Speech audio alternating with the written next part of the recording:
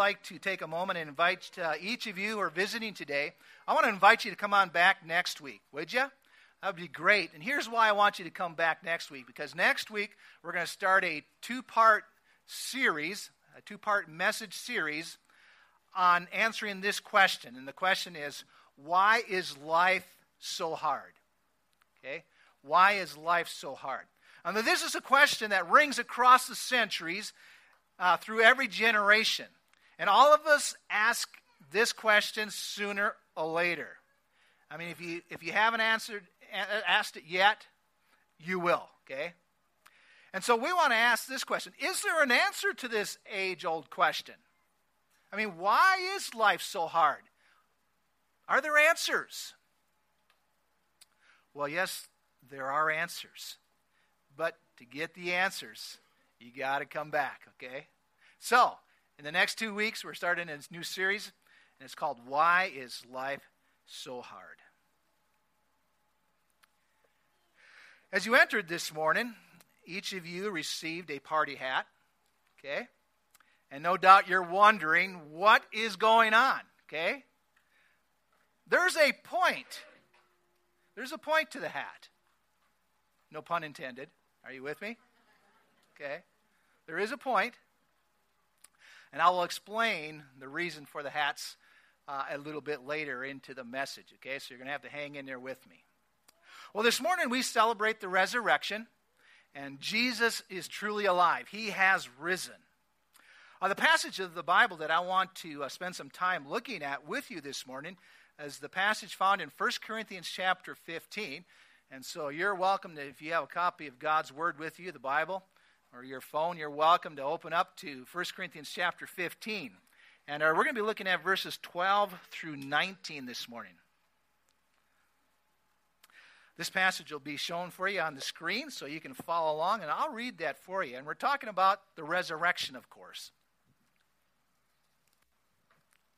1 Corinthians 15, we begin in verse 12. Follow along, and I'll just read it for us. But if it is preached that Christ has been raised from the dead, how can some of you say that there is no resurrection of the dead? If there is no resurrection of the dead, then not even Christ has been raised. And if Christ has not been raised, our preaching is useless, and so is your faith. More than that, we are then found to be false witnesses about God, for we have testified about God that he raised Christ from the dead. But he did not raise him if in fact the dead are not raised. For if the dead are not raised, then Christ has not been raised either. And if Christ has not been raised, your faith is futile. You are still in your sins. Then those who have fallen asleep in Christ are lost. If only for this life we have hope in Christ, we are to be pitied more than all men. Well, one of the conclusions that you should come away with as you've listened to this particular passage be read, or as you have read it yourself, one of the conclusions is this, is that the resurrection is essential to our Christian faith. It's essential. Now, you might get away with eliminating the story of Jesus walking on the water. And you might be able to erase the story of Jesus feeding the 5,000. But when it comes to the resurrection, there is no fudging. There are no cutting corners. The resurrection is indispensable to your Christian faith. Indispensable.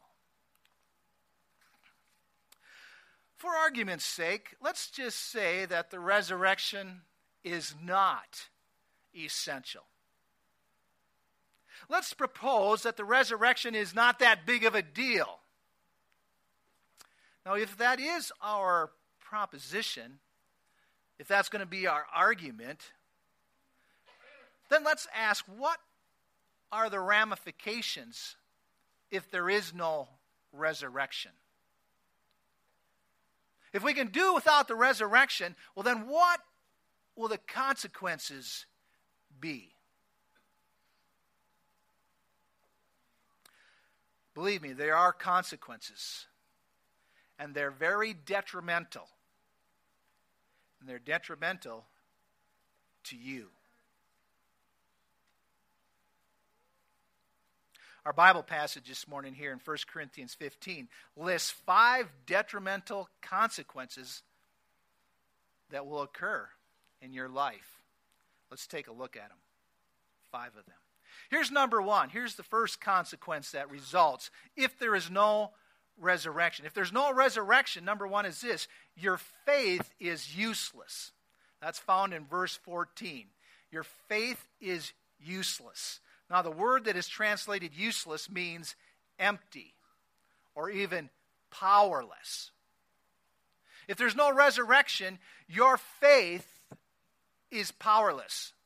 If there's no resurrection, your faith has no substance. This morning as you came in, another gift that was given to you was an Easter egg, and within that Easter egg, of course, when you cracked it open, was a piece of, help me out, candy. Now, wouldn't that be a mean trick to give you the Easter egg, and you crack it open, and there's nothing in there? Right? That's no fun. Hey, if Jesus did not come back to life, your faith is nothing but an empty Easter egg, okay? Nothing in there. No benefit, nothing. Nothing there for you. There's an author who's written many books. His name is Timothy Keller. And here's what he says. Take a look at his quote. It says this: "It is not the strength of your faith, but the object of your faith that actually saves you." Okay? A lot of times we get caught up in this idea, if I just had more faith. You don't need to have more faith. The Bible says if you have faith the size of a mustard seed, which is just dinky, you could move mountains. So it's not the amount of faith. Your faith is valid because of what your faith is in. The object of your faith determines the value of your faith. If there's no resurrection, then your faith has no power, no substance. It is empty because Jesus is dead. Here's number 2. Here's the consequence number 2 that results if there is no resurrection. If there is no resurrection, then you are a liar. Let's revisit verse 15. Take a look at it. The author here is writing about himself as well as other teachers and pastors, if you will. And here's what it says. He says, "More than that, we are found to be false witnesses about God, for we have testified about God that he raised Christ from the dead." So in that verse, this particular author says we'd be false witnesses. To paraphrase what the author has said here, he's basically saying this. He says, if there's no resurrection, then I've been lying to you. Okay? If there's no resurrection, hey, I'm lying to you this morning. I'm a liar, pants on fire. Okay? If Jesus did not come back to life. I'm sharing with you a bunch of bogus information. Now, I'm not the only liar in here this morning. You too are a liar. Okay? And you may be wondering, okay, why do you say that? How do you figure?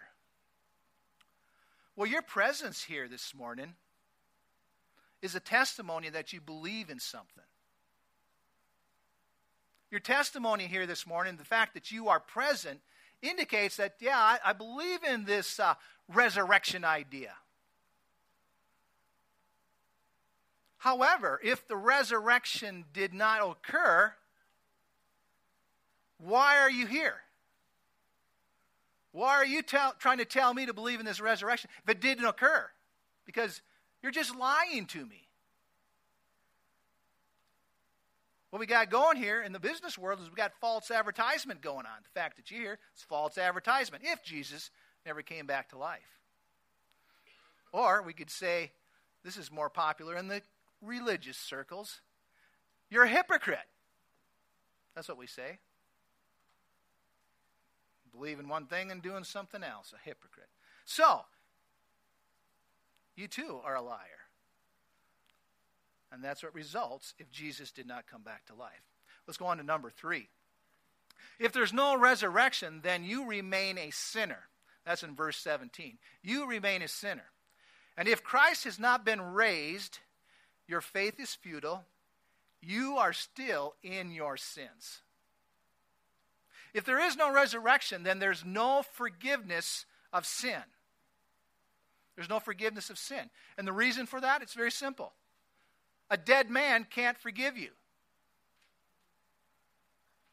A dead man can't lift your burdens. A dead man can't remove your guilt. A dead man can't give you any kind of hope. If there is no resurrection, your sins are your problem.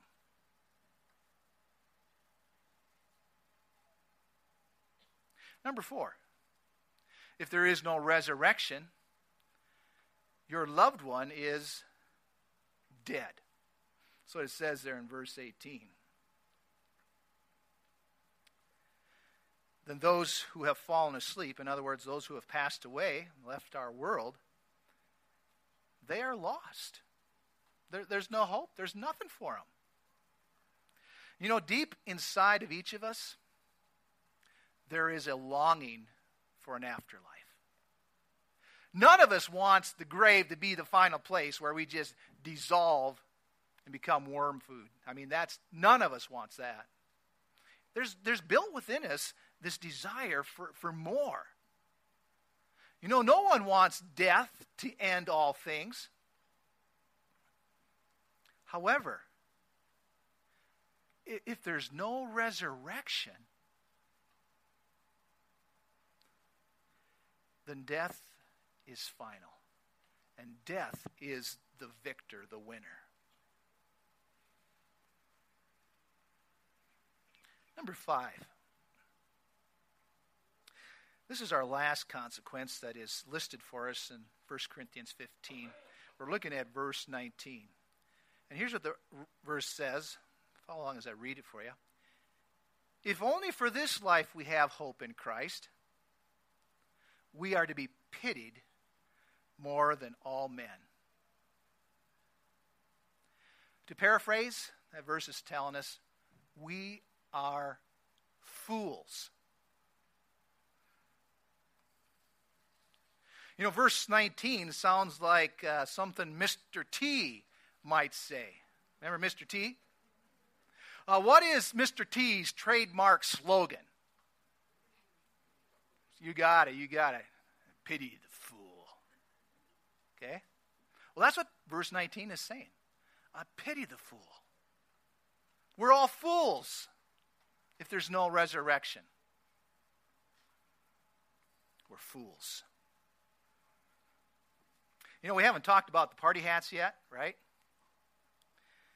And some of you have probably deduced that the resurrection is a time of celebration, so the hats are for celebrating, right?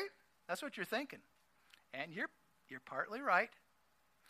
I want you to participate here this morning, okay? And here's what we're going to do. Some of you are going, oh, no. But you got to do it because you'll do it for your kids, okay? All right, here's what we're going to do. I'm going to participate. We need to put on the party hat, okay? You can hold it there if you want to. You don't have to stick the old string under the chin. If you do stick the string under the chin, don't let go and snap it, okay? All right? I know this is awkward, but you can do it. Come on, be brave. If we're going to be fools, we're all going to be fools, okay? All right? So, this is something to celebrate, the resurrection. This is a party. Now, here, listen up. Here's what I need you. If there is no resurrection, guess what these hats become? May I hear it? Okay, you see it? Okay. We become the fool. All right, that's what happens. We become the fool, and that's what Scripture says. We are fools. You can take it off. Thanks, guys. Appreciate that. You can play with them when you get home, okay? we become the fool. Pity the fool. Okay? Now that was our proposition. What if there is no resurrection? Well, here's the truth of the matter. And you know this. There is a resurrection. Jesus Christ did come back to life. And he lives and he reigns forever and ever. And one day we'll be with him. And so since there is a resurrection, your faith is valuable and full of power. Because of the resurrection, you're not a liar. Because of the resurrection, you are definitely not a sinner. I should say, well, we're not perfect. But sin is forgiven, okay? Sin can be forgiven because of the resurrection. Also, because of the resurrection, you will one day see your loved one. Death, the grave, does not become the permanent resting place.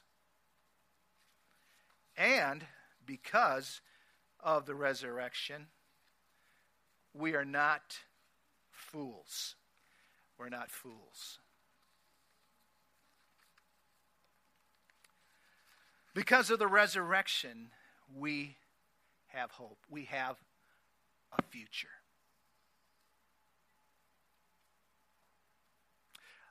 I'm lying. I made a blanket statement here. I said we all have a future because of the resurrection. I kind of lied there a little bit.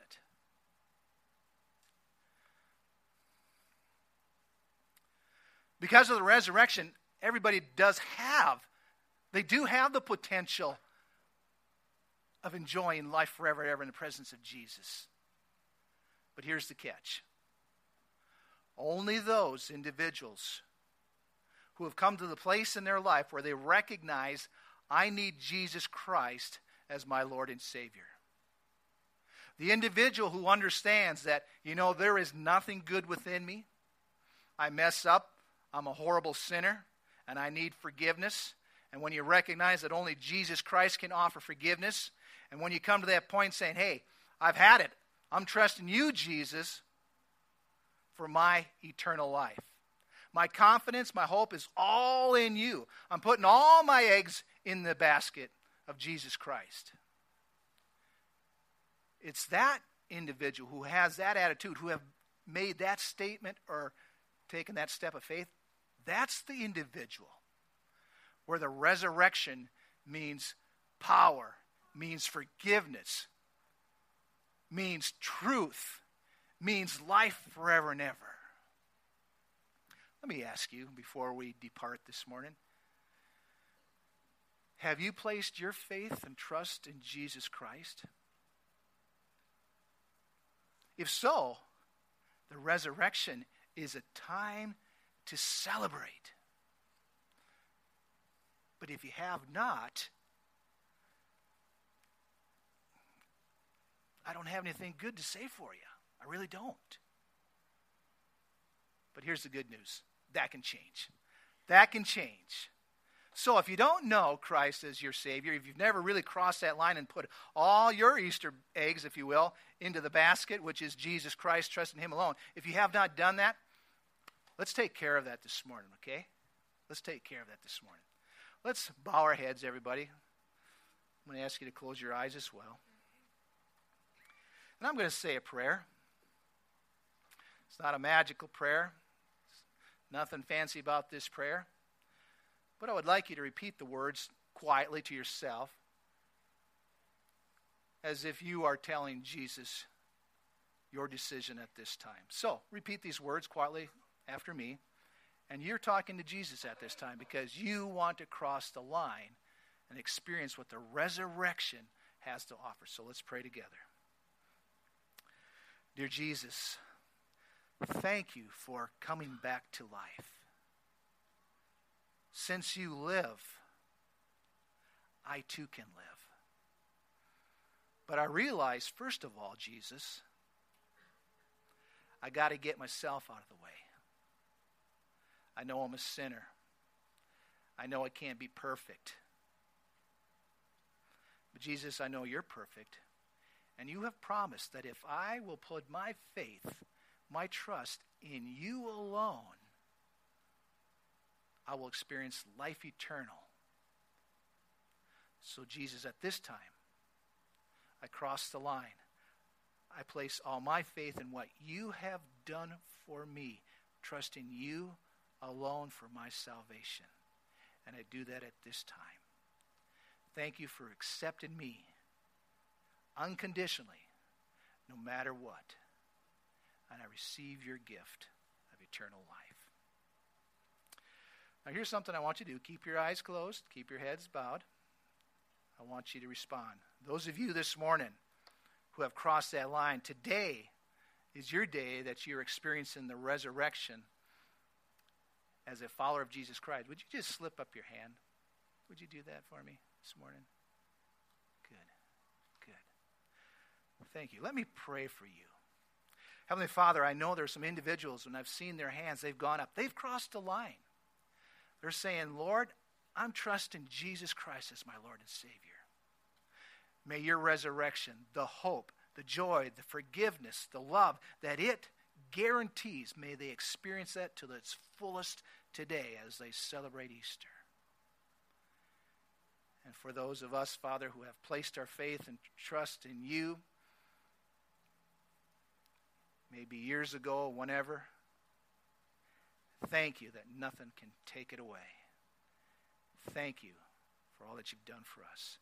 And we pray all this in Jesus' name. Amen. All righty. Thank you.